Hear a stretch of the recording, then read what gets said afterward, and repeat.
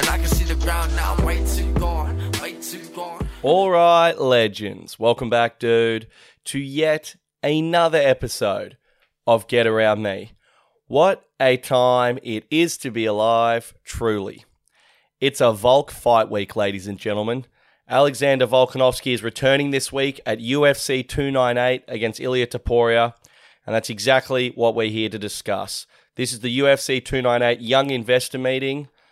This podcast is for anyone who is looking to up their financial game, create generational wealth, as it were.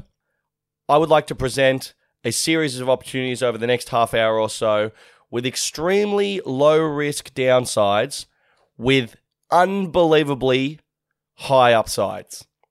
If that's something that you'd be interested in, I suggest you continue listening to this podcast because we're here to create generational wealth.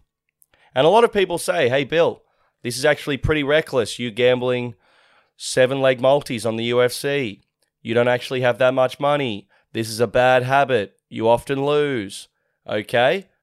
People who are saying that, this is selfish. This is reckless.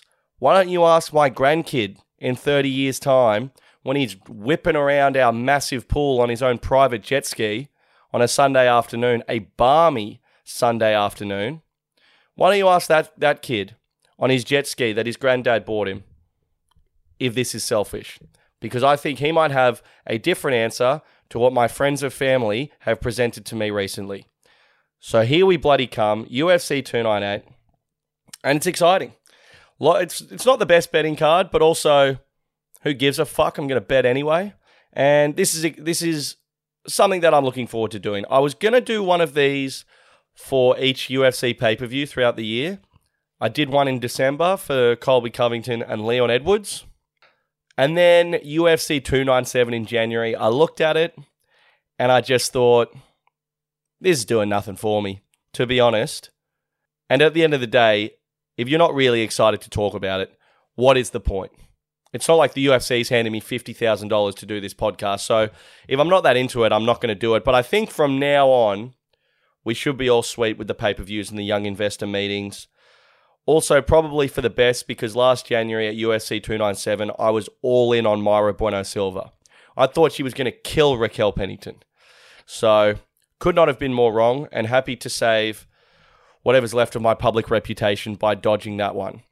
But either way, if you're someone who's sick of waiting for feta cheese to come on special at Woolies, if you watch The Wolf of Wall Street and think, hey, I work in an Optus store selling iPhones, but why can't my lifestyle reflect that of Leonardo DiCaprio's? I'm happy to say I have the answers you seek. So here we bloody go. And this is a fantastic pay-per-view. The main card is sick, and there's a couple of fights on the prelims that I'm also pretty into, and that's really all you can ask for. I know UFC 300 is coming up, and I think Conor McGregor is versing John Jones on the prelims or what have you. But for your average UFC pay-per-view, there is absolutely nothing wrong with UFC 298. The return of the Volk, the pound-for-pound GOAT, the pride of Windang. Wow. Doesn't get much better than that. So let's whip into it. Alexander Volkanovski is headlining this bad boy against Spain's own Ilia Topuria. This is toey as hell, this fight. Ilia Topuria has been running his mouth relentlessly, and you do have to take it quite seriously because he's very attractive.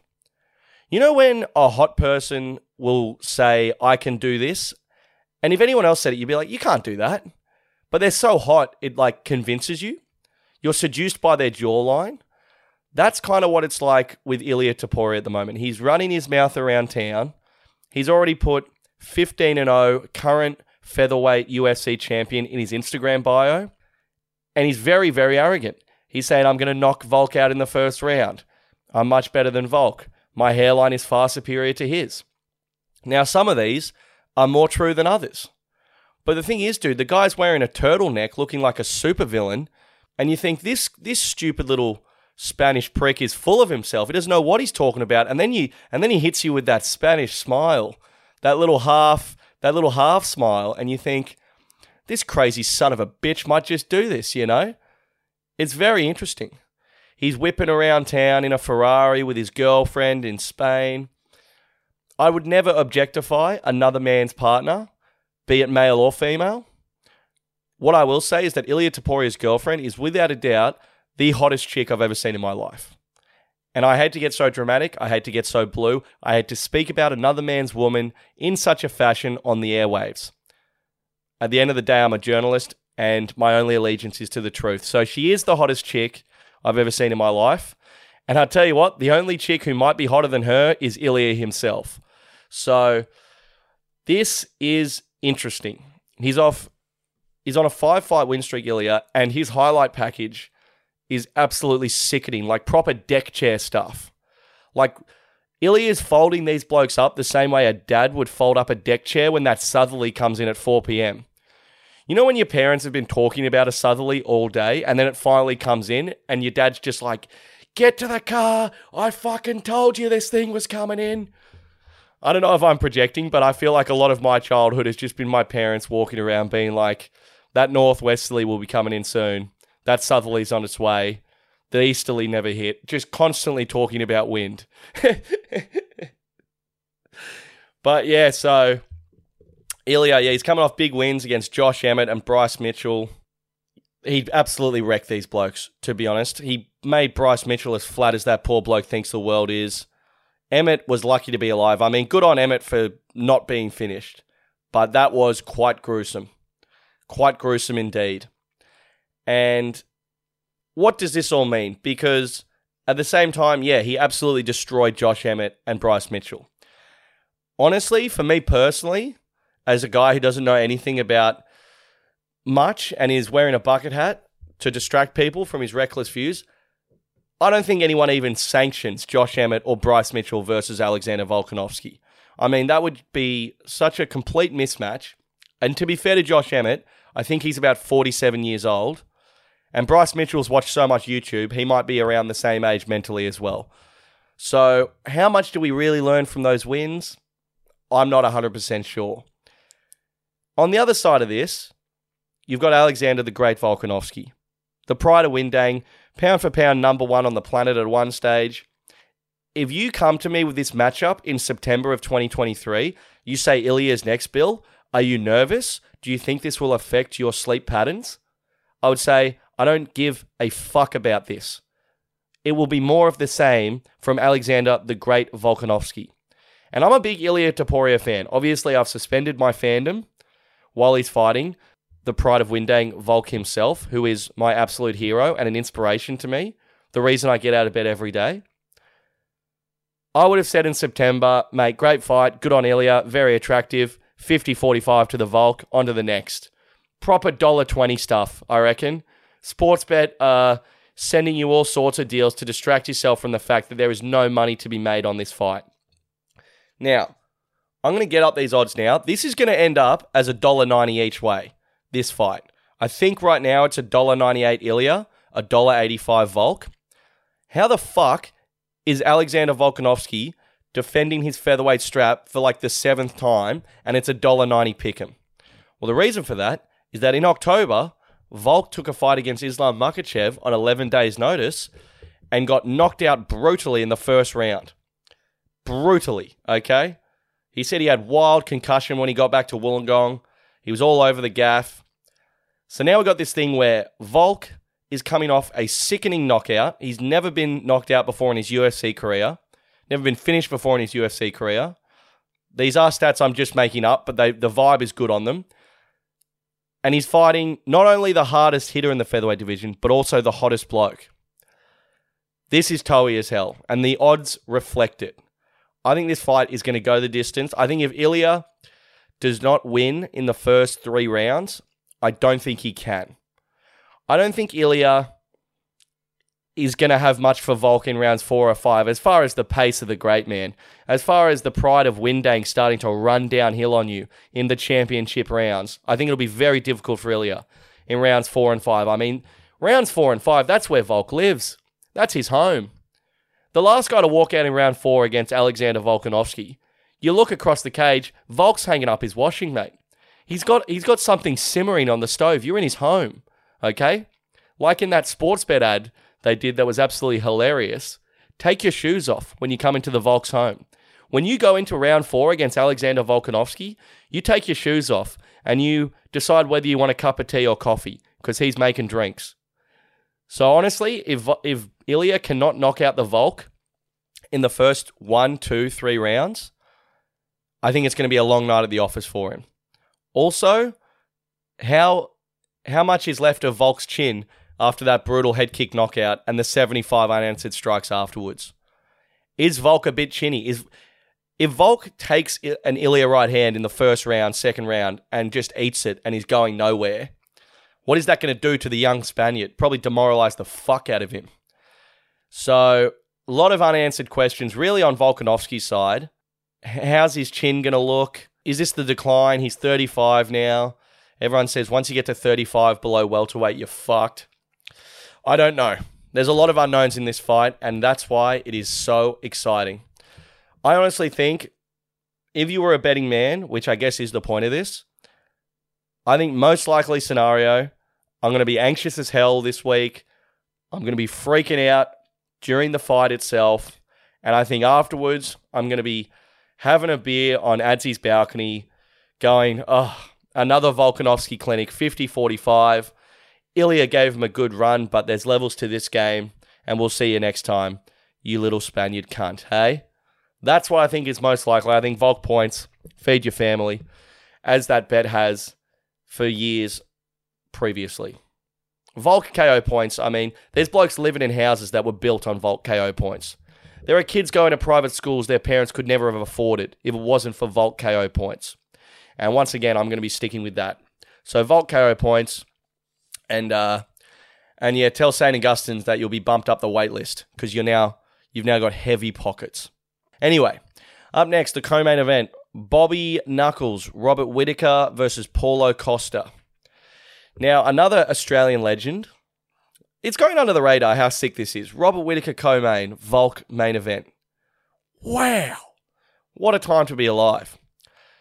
But yeah, so Robert Whittaker is coming off a pretty brutal knockout loss to Dricus du Plessis.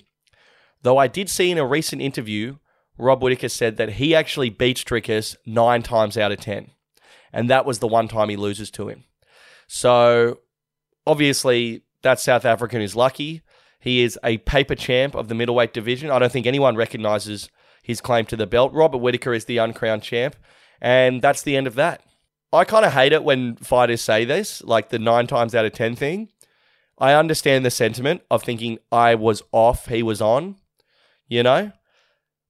By far the worst example of this is when Giga Chikadze get fought.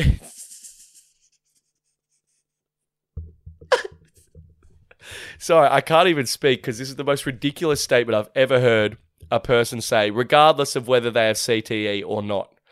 Giga Chikadze fought Calvin Kattar. He got 50-45. His head looked like the hexagon he was fighting in, or the octagon, like a 50-cent piece. It looked like someone took a metal pole to him by the end of this thing with these Calvin Kattar elbows from Boston. My God. And it was a gruesome fight, and Giga Chikadze was lucky to be alive by the end of it. He went on Facebook and said that he beats Calvin Kattar 99 times out of 100, and that was the one time. I mean, have a day off, mate. Have a day off. So, Robert Whittaker, again, another fight where if you make this fight in June last year before the Dricus knockout, I go, Robert Whittaker is going to absolutely destroy Paulo Costa. But we got this thing now where Rob's coming off a bad knockout and he looked like shit out there, dude. He looked like shit. He didn't turn up. He got knocked out brutally. What's the comeback going to look like? On the other side of this, you have Paulo Costa, undefeated in 2023. He had matches scheduled against Rob Whittaker himself, Ikram Aliskerov, and Hamzat Chimaev. 3 top 10 middleweights, each extremely difficult opponents in and of themselves. He did not lose one of those fights. Now, there will be the haters out there, the negative Nellies, okay? I don't want to point fingers, I don't want to name names, but you know who you are. There will be a portion of the MMA community who point out that Costa pulled out of each of those fights and not one of them took place. Negative. I look at this as someone who enjoys Paulo Costa on social media. I say, didn't lose. Didn't drop around in 2023. Momentum. Momentum is on his side. His last fight was against Luke Rockhold, I think in 2022 or some shit. Luke Rockhold's about 47 and Paulo Costa almost lost. And I think that fight was at like 205 or something. I'm not sure if they made middleweight for that one. So, very hard to get a read on this fight. I think Bobby Knuckles is a heavy favourite, as he should be. I think it's like $1.60, $2.50. I should write the odds down when I do this, looking to the future. But it's an interesting one. Middleweight's a weird division because after the top 5, it like goes off a cliff. The UFC is such a young sport that there is not 15 elite middleweights on planet Earth. Like, I think I am currently ranked number 13 in the middleweight division because of some scrap I got in at the stay-in the other week. So, middleweight is honestly a disgrace after the top 5. I think Bobby is gonna win this, obviously. I think he's had more activity over the last year. Well, he only fought once in 2023. But it's a weird matchup because you just don't know if Paulo Costa's... You don't know what he's going to look like in the cage. Failing that, you don't know if he's going to make it to the cage. There are questions about whether this fight even takes place. I'm sure it will. I think once they get in there, it's an interesting matchup. Rob Whittaker plays video games. Paulo Costa looks like someone who would beat up people that do. If Paulo Costa was American, his name would be like Flash or Chad or something. He's a very good-looking, very ripped man. Definitely roots way more than Rob, even though Rob has 11 children. I think he only has 11 confirmed roots. So, Rob's rooting for procreation. Paulo's rooting for sport. That usually would affect the odds, but I do think this is a bit of a war. 3 rounds. I think Bobby Knuckles on points. I think he gets it done. I don't think you're going to stop Paulo Costa within 3 rounds. I'm just thinking about that now. I don't think you will. I think Paulo Costa turns up in shape. I think it's a great fight. Bobby Knuckles wins, and I would like to treat myself to a 2024 Rob Whittaker run at the belt. There's a lot happening at middleweight at the moment. There's a bit of a queue, but at the same time, let's get Bobby Knuckles beating Paulo Costa. Let's make the Strickland fight. I'm so glad, Rob Whittaker. If you fight Strickland 2 years ago and beat him, no one gives a fuck. Bobby Knuckles goes on now, 5-round main event against Sean Strickland, beats him. Hamzat Chimaev can't fight outside of the UAE because of the warlords he aligns with. Bam! Bobby Knuckles walks into a title shot back end of this year. I'll have a bit of that. I'm sorry, guy at Trendy Cafe in Surrey Hills. Yeah, could I get the toast, mate? But instead of Avo and Feta, could you spread a Bobby Knuckles 2024 title run on there? Because that would be tasty as fuck. So Bobby points, 3 rounds. All about it. Now, up next. Ian Garry versus Jeff Hands of Steel Neal. Now, this is an interesting matchup for several reasons that have nothing to do with the fight itself. Firstly, you got Ian Garry, who is a bit of a character. A bit of a larrikin, I guess you could say. Though I think larrikins everywhere would be deeply offended if you lump them in with this absolute cunt. So, here's the deal, dude. Ian Garry, from Ireland. He now trains out of Chuta Box in Brazil with Charles de Bronx Oliveira, which absolutely kills me. To have one of my favourite fighters team up with my most hated fighter that's crap. That is crap. That's like when a bloke you hate has sex with your ex-girlfriend or something. That's how I feel about this. I hate these two coming together. It's keeping me up at night that they're friends, that they're connecting. But Ian Garry's moved to Brazil. His wife is Brazilian, I believe. I was thinking about his poor kid. So he's got this 4-year-old Irish kid in this MMA gym in Brazil. And it's like, Ian Garry's going to be very wealthy. I'm sure he'll live in the cordoned off section of the favelas behind, several walls of military defense. But my God, if I'm this Irish kid and my dad is going on to become a famous and wealthy UFC fighter, and I'm 6 months old and he moves us to the fucking favelas so he can work on his jiu-jitsu, I'd be like, mate, are you serious? Can't you just train out of Conor McGregor's gym and I can go to school without dodging machine gun fire?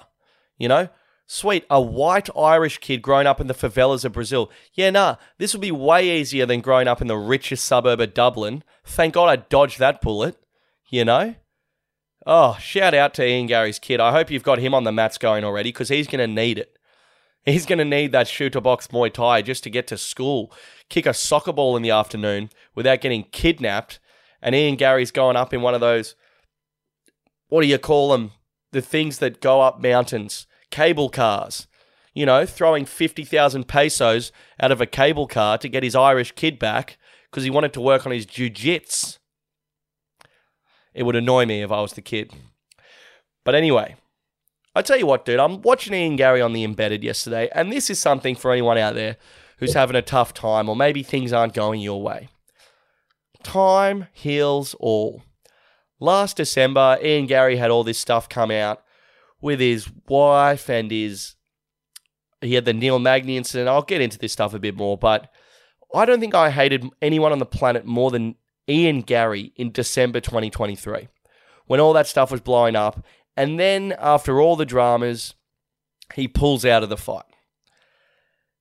I don't think I've ever hated anyone on planet Earth more than Ian Gary when he pulled out of that fight in December 2023.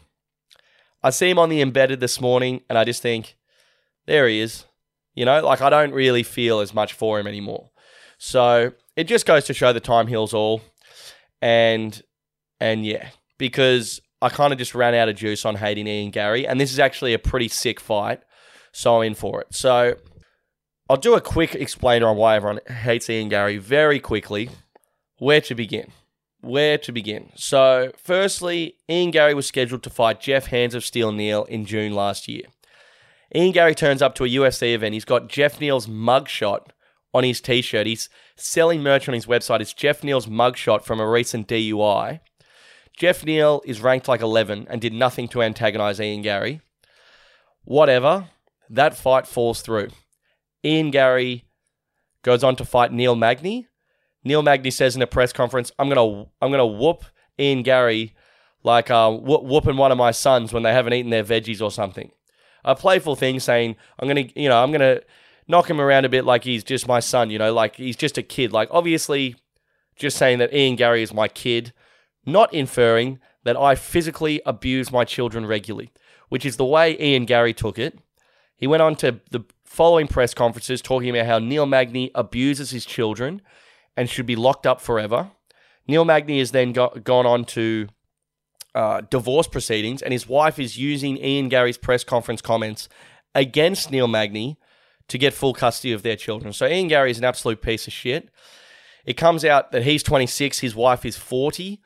His wife wrote a book called How to Be a Wag. His wife, her ex-husband, lives with them and made Ian Gary turn vegan. And the thing, and this is all very peculiar, very bizarre, but the thing that was bubbling in the 2 years previous to this is that Ian Gary is an absolute cunt. So it's one of those things where you're just looking for a reason to hate him, and then all this stuff comes out. And he's got his wife on Instagram doing videos saying, you don't know my husband, you're all cunts.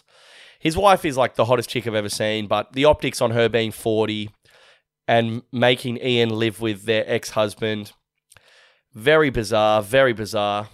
Ian Gary's got his comments turned off on Instagram, doing all these fuck you videos to the fans. I mean, the optics of doing a fuck you video with the comments turned off are not great. And basically, Ian Gary's more or less an absolute piece of shit. But we've sort of gotten over it, I guess. This fight is great. Jeff Hands of Steel Neal, he's a felon, okay? He was doing an interview with Ariel Helwani, and his breathalyzer went off in his car. He had to blow into it, so his car didn't shut down, which is hilarious. This fight it's a good fight. Jeff Hands of Steel Neal, I think, he didn't go 3 rounds, but he went into the third with Shavkat Rakhmonov, wobbled him several times. I do think Ian Gary just stands at distance here, and it's probably an Ian Gary points decision. I don't think you're getting Hands of Steel out of there in 3 rounds either. And I think he just stands at range. If I'm Hands of Steel Neal, I'm taking this son of a bitch down, okay? You want to live in the favelas? Welcome to them. Welcome to the favelas, Ian Gary. Also, Ian Gary took his ex-wife's name. That was one of the other things. He now goes by Ian Machado Gary. So, that's weird as hell. That's weird as hell. But it's a great fight. Jeff Hands of Steel Neal, he's got heavy hands. That nickname is appropriate. Ian Gary's a pretty exciting kickboxer. Now he's training out a shooter box. Favorite for a reason. As much as I'd love to see Jeff Hands of Steel Neal knock Ian Gary out cold. I would love that. Okay? I would love that. I just don't see it happening. I think Ian Gary stands at range and gets it done. If Jack Della beats Gilbert Burns, and I don't know what's happening with Leon Bilal and all this shit. What about this? I saw they'd maybe do Leon Hamzat UFC 300. I have no idea why. But whatever. Hamzat can't fight in America, which is apparently an issue. What if they do Leon Hamzat, and then we do Shavkat Bilal, Ian Gary, Jack Della, both off wins. Bam. Number 1 contender fight. And I think Jack Della fucks up Ian Gary as well. So, that could be exciting. Up next, Henry Cejudo versus Merab Dvalishvili.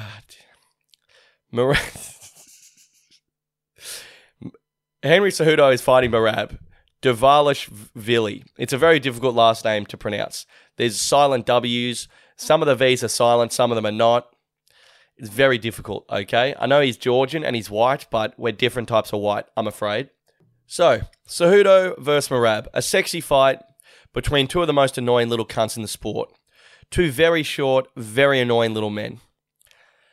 Start with Cejudo. Henry Cejudo, so cringy. Got the worst chat ever. He said Tom Aspinall was a loser for crying when he won the interim belt. He said Volk shouldn't have cried at that press conference. Like, he's just a weird guy. He's just a weird little guy. Yeah, he fired his coach on the UFC countdown, which was so weird. He fired his long-term coach, which I don't give a fuck if you fire your coach. Captain Eric is the man's name. But why would you fire him on camera? You know, he's got the UFC cameras here. He's like, come over here, guys. He's like, Captain Eric, thanks for everything, man. For this camp, I'm not going to have you around, but you're a fantastic coach. You're the GOAT. And he's like, got Captain Eric like smiling into the camera as he fires him from his long-time position as his full-time coach. And Captain Eric has to like stand there and take it because there's cameras on him. That's such weird behavior. Can you imagine if a 5'3" man did this to you? Mugged you off on camera like this? Ironically, Captain Eric is the only man on planet Earth shorter than Henry himself. But I've actually met Captain Eric when we were in Dallas after the UFC that we went to. There was talks at the time of Henry Cejudo fighting Alexander Volkanovski. And I was blind at 2 a.m. outside a pizzeria in Dallas, and I saw Henry Cejudo's head coach, Captain Eric. So I thought this would be quite a sharp moment of opportunity to head over and tell Captain Eric that him and his little runt have zero chance against the Volk, and it will be absolutely murderous if they were to ever fight. And I got to say, Captain Eric took it really well. Captain Eric is a great guy. I actually chatted with him for about 20 minutes, and he's an absolute legend. And keep in mind, he's an absolute legend within the context of me coming up to him at 2 a.m., blind out of my mind, standing over him saying that the Volk is going to kill his star pupil. And we still had a bloody laugh. So it speaks to Captain Eric's character. It speaks to my lack thereof, and it was sad to see a good friend like this get fired on camera. So I don't really like Henry Cejudo. And the thing with Cejudo is, like, he talked all this shit about this comeback. The reality of his fight with Aljo, whether he won, whether he lost, is it was an absolute stinker. There's no rewatchability on that fight whatsoever.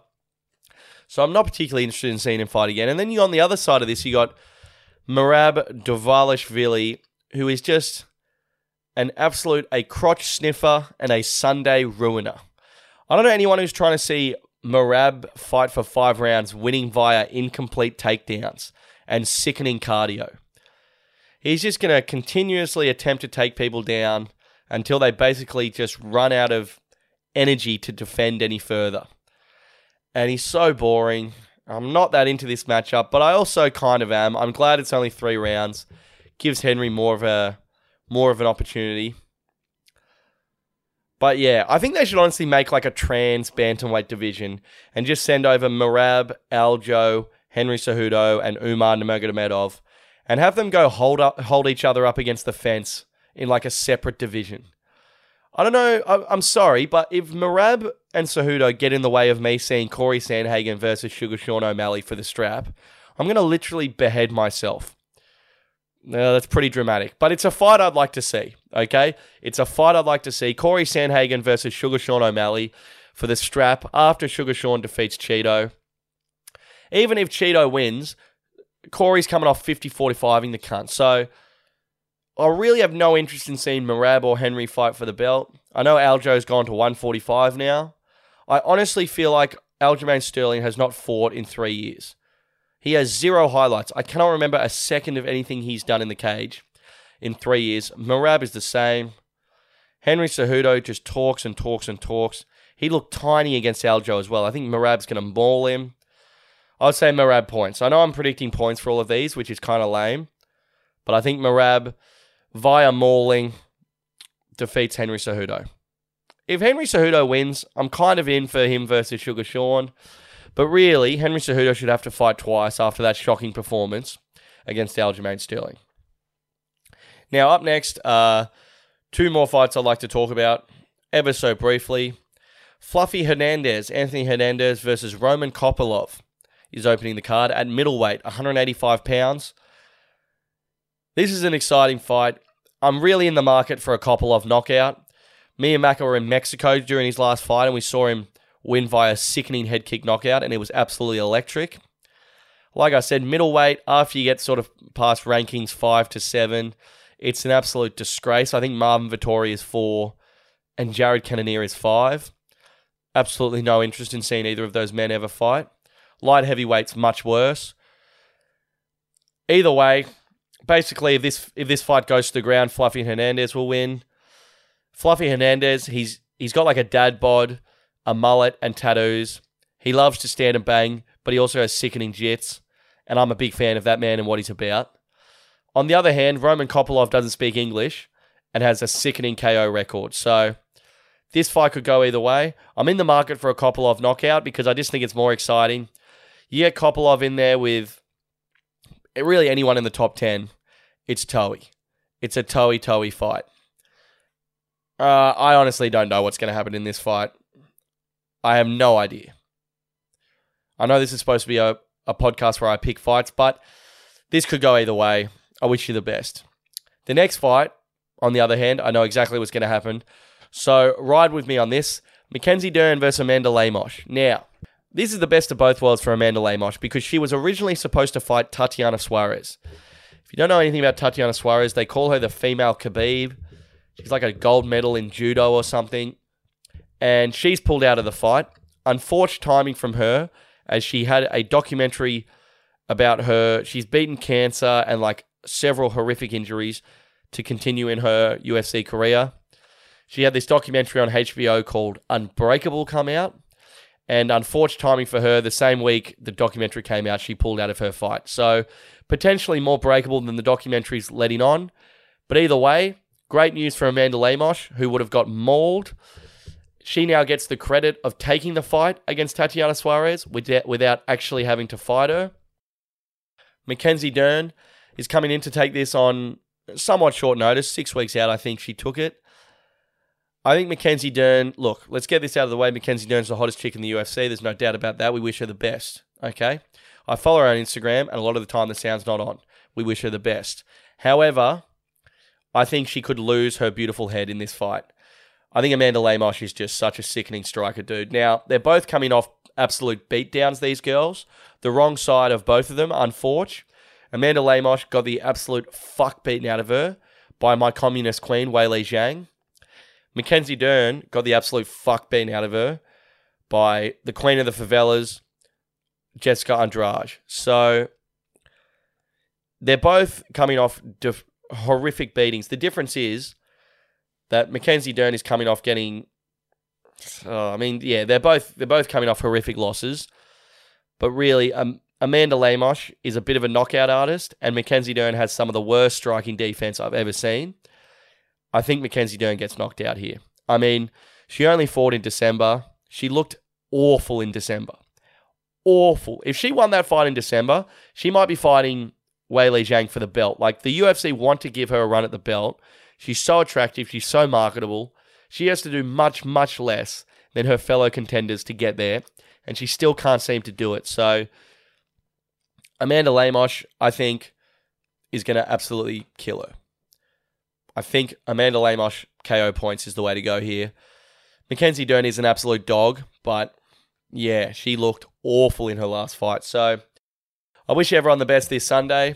It's a fantastic pay-per-view. It's a fantastic time to be alive. Anaheim, California, I've never been. And that's all my observations on the location where the fights will be happening. And that's the end of that. That is the podcast, or the UFC 298 Young Investor Meeting. I'm going to look to do these for each pay-per-view just because I enjoy them. So going forward, probably keep doing it. Anyway, guys, big week here of the podcast. My national stand-up tour is now fully on sale. Melbourne, Perth, Brisbane, Adelaide, Canberra, Sydney, Newcastle, Wollongong. Come on down. Brand new show. Best show I've ever written. Schooners after guaranteed. Can't wait to see ya. My favourite time of year when I'm back on the bloody road. I cannot wait for this tour. Fuck, this show is so sick. I can't wait for you to see it. Come on down. The ticket link for those shows will be in the show notes of this podcast or in my Instagram bio. So check that out. Full Australian National Stand-Up Tour on sale now. Come on down. Enjoy the fights this weekend. And I'll bloody see you next time. Woo!